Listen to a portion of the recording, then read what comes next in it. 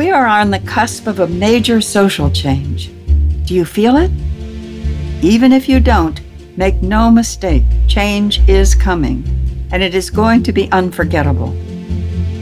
I'm your host, Dr. Sarah Hart, and here on Prime Spark, where we work with and on behalf of women over 55, I want to help you find that spark that will ignite your way forward, reflect your gifts to the world, and illuminate your path through this next stage of life. Through these podcast conversations, I hope to inspire you to see how you can make a significant contribution to some of the gnarly problems that are facing us right now. Join me, and together let's discover our Prime Spark. Hi, and welcome to Prime Spark. I'm Sarah Hart, and I'm so happy you're here with us. Prime Spark is designed for women over 55, or close, with a goal to help us all live our happiest, most fulfilling, and productive lives now and in the future. The mission of Prime Spark is to change the way our society sees and treats older women. That's a big mission, which only means we all need to be involved, and we need to get going now. And today I have the great pleasure of talking with Harriet Tubman Wright, a woman whose work I greatly admire. Harriet Tubman Wright, MSMA, is a lifelong learner, spiritual sojourner, and cultural creative. She believes that we must use our innate wisdom as mature, creative women changemakers to help heal humanity and the planet. In doing so, we create a new paradigm of feminine leadership and an enduring legacy of revolutionary social change. As director of the Wright Resort, your soul safari to success, she guides spiritual women entrepreneurs, executives, and leaders to fulfill their soul's calling so they can live healthy, purposeful, and prosperous lives. She mentors them to express their true essence and share their soul-aligned gifts to transform businesses, organizations, communities. Women with whom Harriet works incorporate stress release and self-care practices that enhance their body, mind, spirit well-being and thrive. Shift lack and limitation thinking to a bountiful blessing mindset and prosper. Risk new livelihood possibilities and flourish. Welcome, Harriet. I'm so happy you're here today. Thank you. I'm pleased to be here. So in getting started, let me just ask you, do you experience getting older? And if you do, what is that experience? And if you don't, why do you think it is that you don't? I'm definitely experience getting older. And I often say when people see me, this gray is not Clairol. And some of the activities that I used to do, I don't do as quickly or as often. Of course, I always ask for a senior discount, no matter what. I mean, I got my ARP card, and that's great, but everywhere it's just, may I have and your senior discount?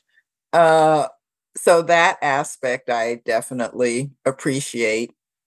And there are things that I used to do very comfortably at a younger age that takes longer now. And I'll say the most important aspect of that is I recently came through an elder rite of passage.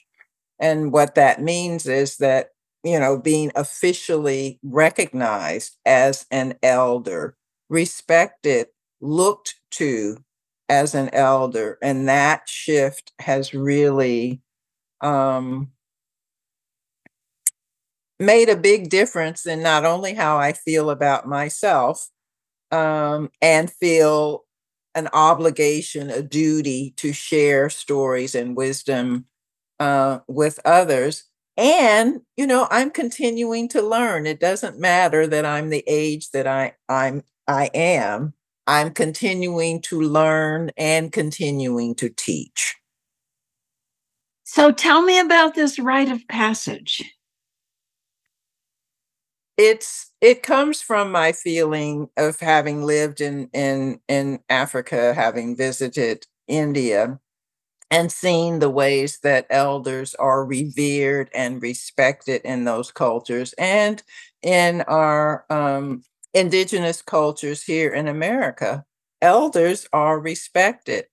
I don't Just because we get an art card doesn't necessarily mean that we are respected. So I spoke with a dear friend who is steeped in multicultural programs from just around the world. And we put together an elder circle. It was actually something that I had talked to my church about in our women's group, talked about the fact that, we're what does it mean to be an elder in this country? And so I invited them to this group, and Yeye Louisa Tish conducted the classes. We decided we're going to do this rite of passage. And initially, we could invite family and friends. And on the Friday night, we were simply asking their permission and blessing to go through this rite of passage. And then on Saturday, we had activities that really, there were 11 of us that really helped to bond us as a group. And then on Sunday we came back, we read our pledges, so to speak, and we were crowned. We had made crowns and we were crowned as elders, and then welcomed into the greater community. And where each of us is saying, well, now this is my new name, or this is my commitment. And then we would be crowned, and then there was a group picture. And someone said, oh, because it was being videotaped, but oh, can we take pictures? So at least 20 people from the audience came up. Everybody's taking these pictures on their phone. And, we're just really receiving the love. And I think beginning to accept we have a different level of responsibility individually and collectively, because now we are recognized as elders who have life experience, who have wisdom, and it is our duty to share it. It is our responsibility, it is our joy to share it. And so it's made a tremendous difference in how I see my role individually and collectively as a wise woman. I love that, Harriet. So there's so many things about it I love. One of the main things I love is if in general our society won't recognize the importance of older people as elders in the community, then we will put together something and recognize it ourselves so that it is recognized. I love that. Good for you. Good for you. I love that. Your name, Harriet Tubman Wright. Explain how that came about, because that's a very famous name.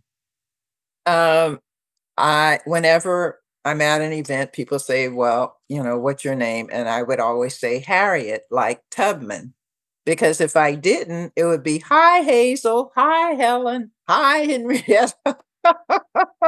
So that was one aspect of it. For many years, when I returned from living overseas, I took employment with the city of Oakland. And when I chose to retire, I chose to take the business name of Harriet Tubman Wright because in retiring, I felt I had left the plantation. In other words, working for somebody else, it was time to work for me as the right resort, which I had been doing on the side anyway, but I took that as my business name when I left employment. I love hearing that. And so I really understand the impact that going through the elder service had on you. What kind of impact did it have on you to become Harriet Tubman, Wright? Well, I've always been very creative, multi-talented, and and I absolutely believe in freedom, in liberation. And, my father was someone, I made good grades in school. I was on the honor roll, but I also was first violin. I was in the Modern Dance Honor Society. I sewed my own clothes. I modeled these clothes.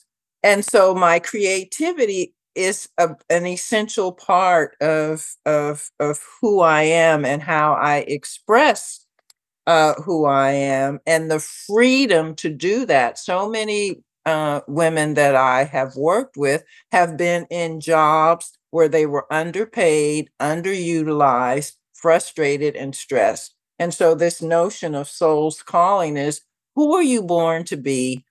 What is it you're born to do? That's one of the ways that I've worked with women so that we can come to a place of sharing our true essence, sharing what I call soul aligned gifts. And it can be service in the community. It can be service in your church, in your spiritual community. It can be service in your organization and your business. But the point is stepping into, I like to say, stepping into your element, but it's being and doing what you're here to be, born to do. And when you're around someone who is, just even a salesperson who gives you 100% plus service, you are special. I appreciate you. I'm going to help you find the right and perfect whatever. And there is an energy with that person because they are serving you from their highest and best, and they love doing it. And is that what you got from taking on the Harriet Tubman? That's part of it because, again, it was acknowledging my commitment to the freedom to be who you were born to be, the freedom to do what you were born to do, the freedom to serve others, and not in a way that is your gift, not what some so-called boss is telling you to do, but let your heart be your boss. Let your spiritual guide be your boss. And, I'm not knocking supervisors and what, I'm just saying that if we are here this time around, let's enjoy it. Being who, just serving in the ways that allow us not only to share our skills and gifts, but more importantly, to make a positive difference for others, to support, guide, coach, mentor others, to be and do their best. I mean, how many times do we get to come around? We don't know that, do we? So when and why did you decide to work with mature women? I mean, how did that happen? Well, it's interesting because in my mind, I took on this business as a mature woman. But in my mind, mature women were in their 60s and 70s and 80s. But my very first program was attracting 40s, women in their 40s. It was a program based on prosperity mindset. And, it was a 6-week program. And they said, okay, well, what's next? So I had to create the next 6 weeks, like applying this mindset. And then many of those women became private clients, VIP clients, but private clients. And it was so now I say mature. And if you think you're mature at 40 or 45, if you think you're mature at 80, you get to decide. That's why I use that term, because in my own mind, I was thinking one thing, and the people who came, younger. And now what I recognize, because we are going through a paradigm shift. And even though I work primarily with mature or older women, it is the younger women in their 30s and 40s who have more investment in the future. Indigenous people will say 7 generations. So they bring more than technical skills to the table. And so I've opened my thinking to say, yes, um, numerically older women, but younger women have something at stake too. So how do we come together collectively, collaboratively, to help usher in the environment, the mindset, to co-create changes within our businesses, organizations, and communities. And we can do that together because each of us bring gift to the table. When you say a paradigm shift, what paradigm shift do you see in process? When I say paradigm shift, what I believe is that Mother Earth and Mother Nature will be here. The question is whether humanity will be here. And several years ago, I studied with Barbara Marx Hubbard, who really talked about this paradigm shift. We see, like, the patriarchy has done and is doing what it has done. In my own heart, it is time for the divine feminine to be, I don't even want to say I'll say it, to be elevated, to be recognized. And it doesn't, so often in my language, I will say the divine feminine and the sacred masculine. No, I'm not trying to eliminate men. That's not the point. But there's a certain mindset, patriarchal kind of mindset, a certain mindset that has been, in my mind, more destructive for people and the planet. And so the paradigm shift, oftentimes I say we're coming through a birth canal. And so those feminine qualities of nurturing and tending and cultivating are essential for us to come safely through this paradigm shift and contribute to the healing that is required for us to live in peace as human beings.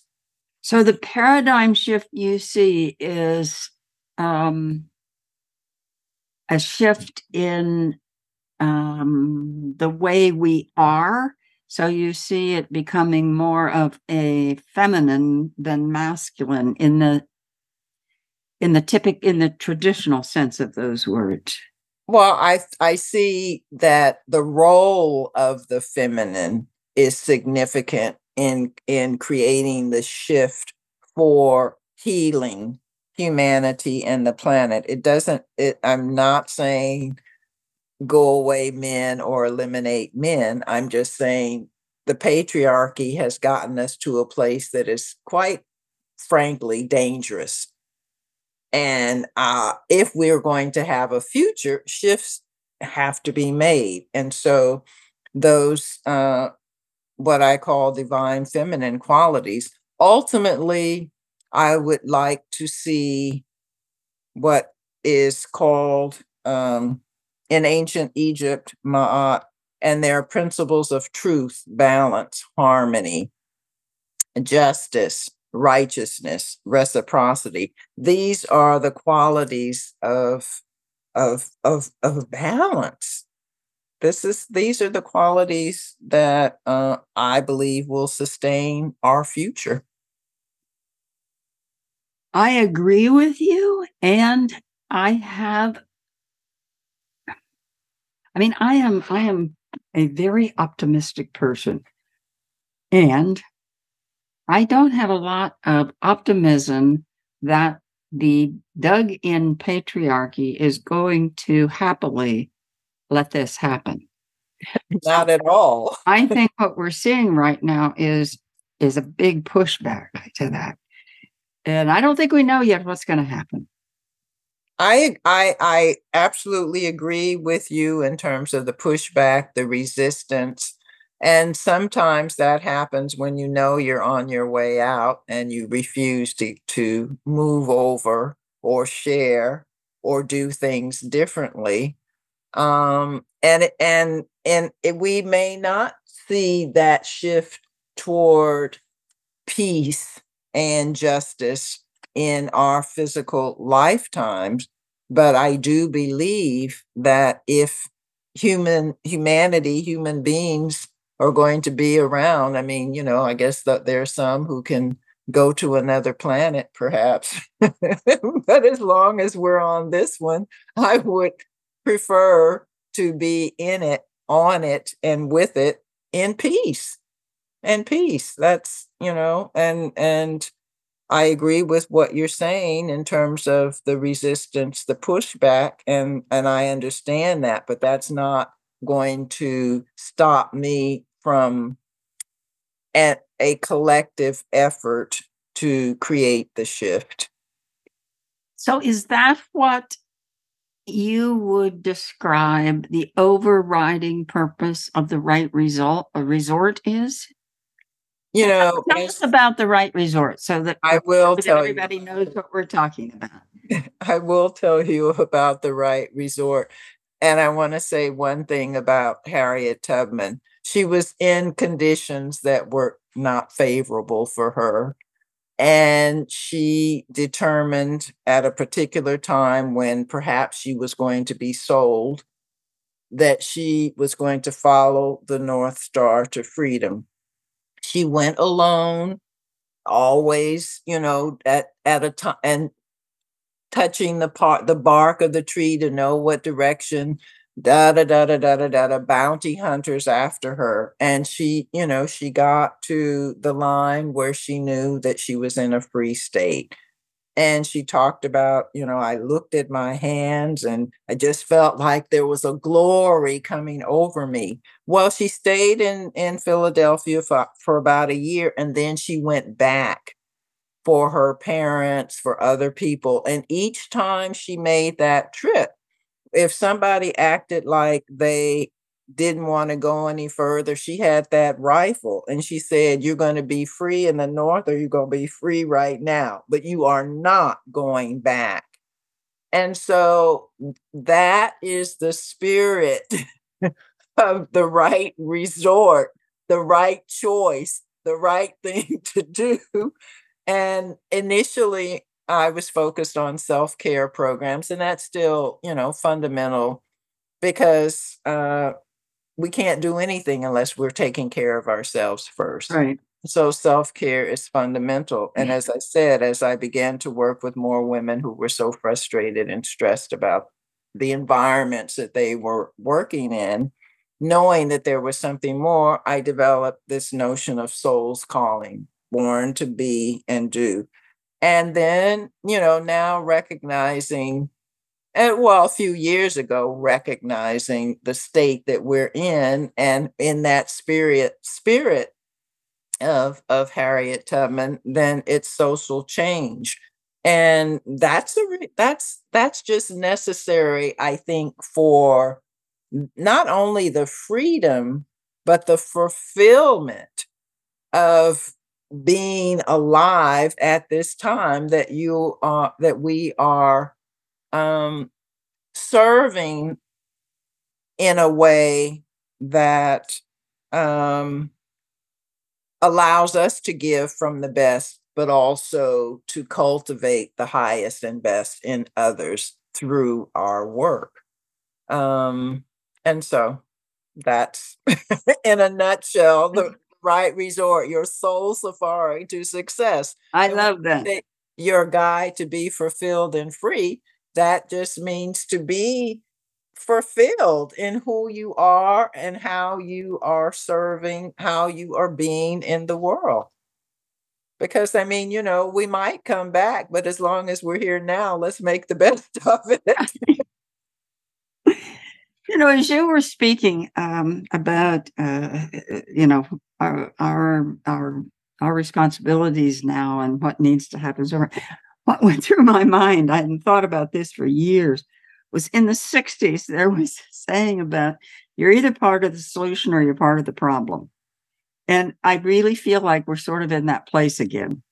And so it seems to me that one of the things you're doing is helping women be part of the solution rather than part of the problem. Do you figuratively put a gun to their heads and say, you're not going back? I was using the example of what Harriet Tubman did and how she was very successful. Because of course, anybody who, the idea of anybody going back could destroy the movement, period, of others moving forward. And so I did take right actually when I was in college, there was a class, um, gun shooting or rifle, and I learned how to hold a rifle and point it to a target. I did and all it was a class, and it helped me get a lot of frustration out as well. I love it. I love to imagine seeing you holding a big rifle. This is really a stitch. But no, I think people are absolutely at choice.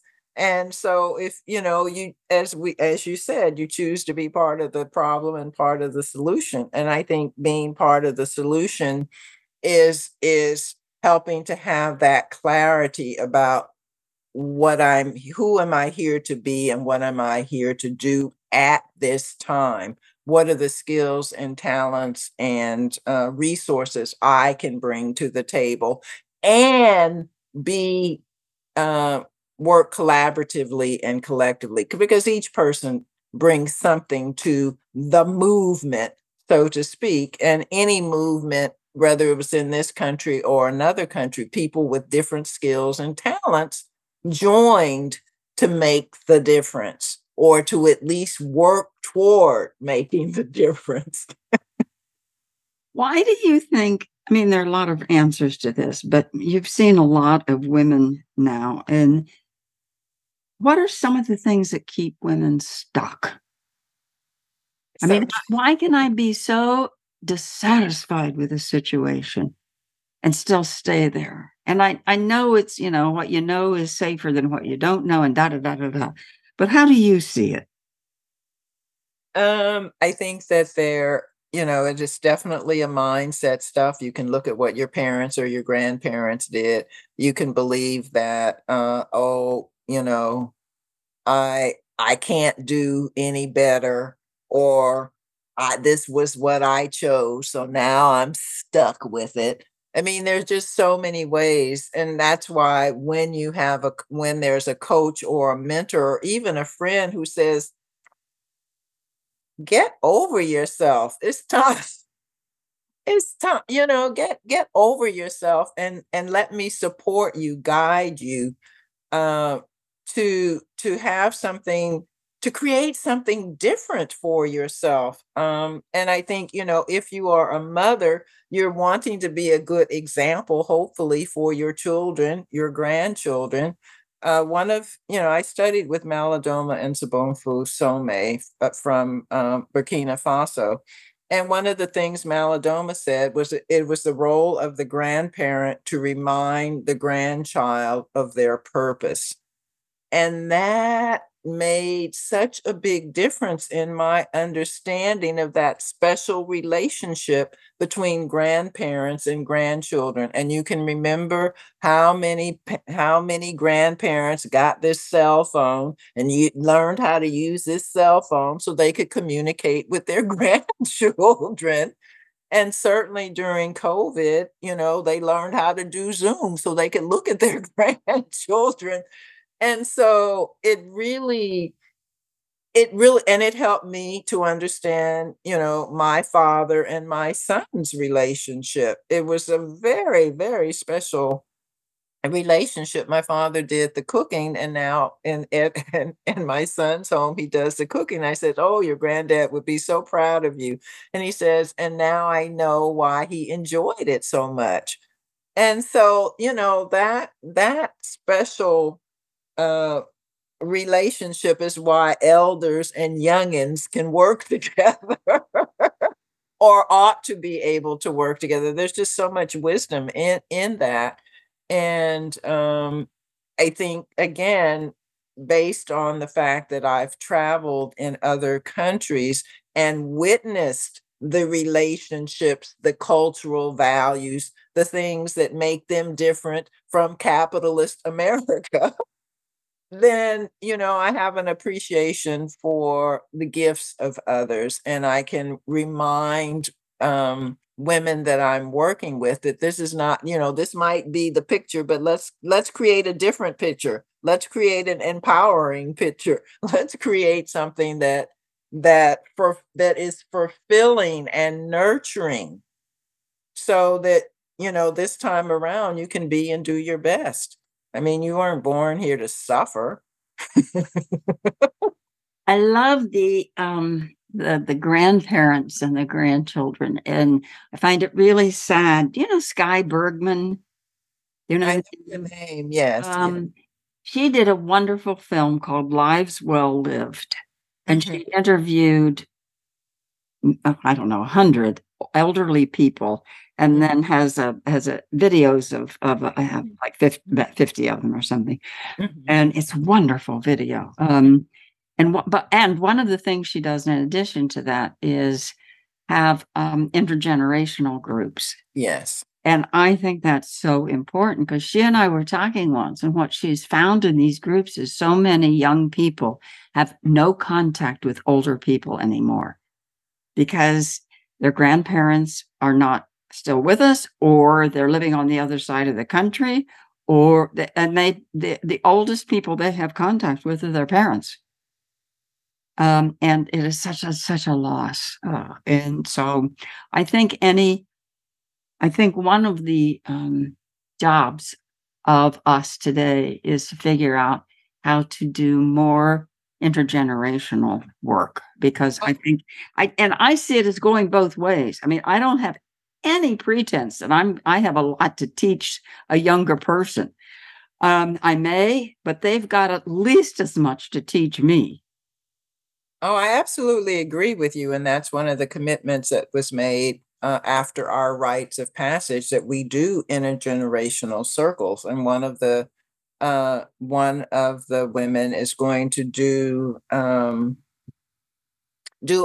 create another elder circle. But we those of us who were initiated together have a commitment to do intergenerational, because there are things that we have to teach and to learn. Right. And many of the youth are asking for this. They're asking, we want to interact with them. When are we going to get to meet with the elders? When are we, this is something that is a current priority for a number of younger people, and I think it's a very beautiful and necessary thing, and how fortunate for those who can help make that happen, because it is essential. Yeah, I absolutely agree. We're coming to the end of our time, but what I would like to do is have you explain for anyone who thinks they might be interested in having an elder ceremony. What advice would you give them? Certainly connect with other elders, consider what it means to be an elder and how coming together for a ceremony that recognizes us. I always think about the Jewish community, the teens, the bat mitzvah and the bar mitzvah. And so certainly connecting with other elders, and it may be something that you can do through your spiritual community. It may be something, you can certainly reach out to me for specifics in your geographic area. But I think it is definitely gathering with other elders. We know younger people, and it might start in you may decide to say, okay, we're willing to come to your school and have an after school program, or just something that we can talk about what we want.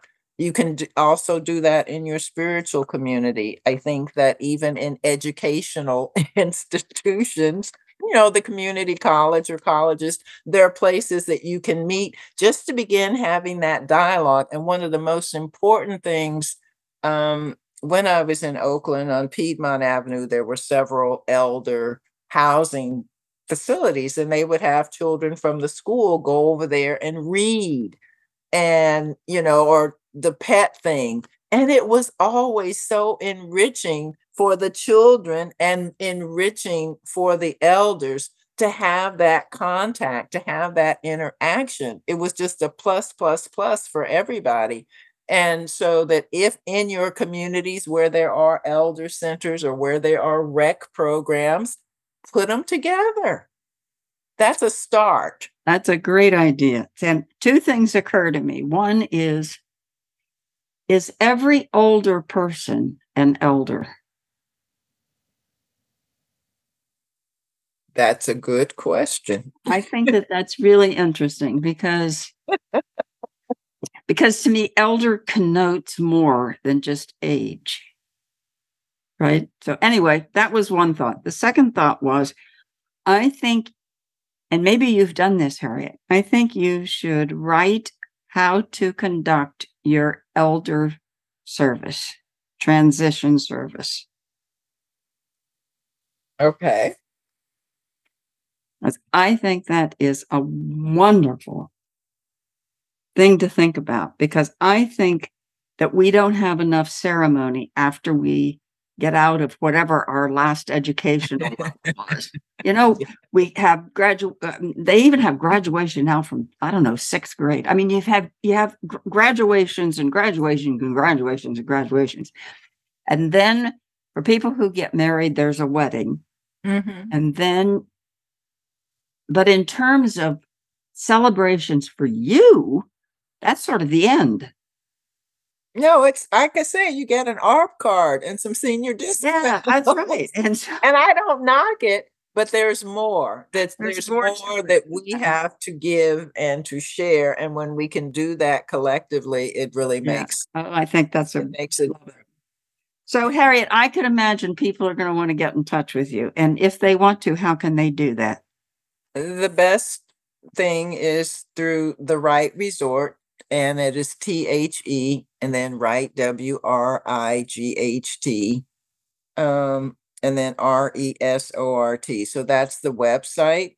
And on the website, there's an opportunity to download a free gift, one of 3 different options. And once you download that gift, then you're on the mailing list, and we have an opportunity to meet.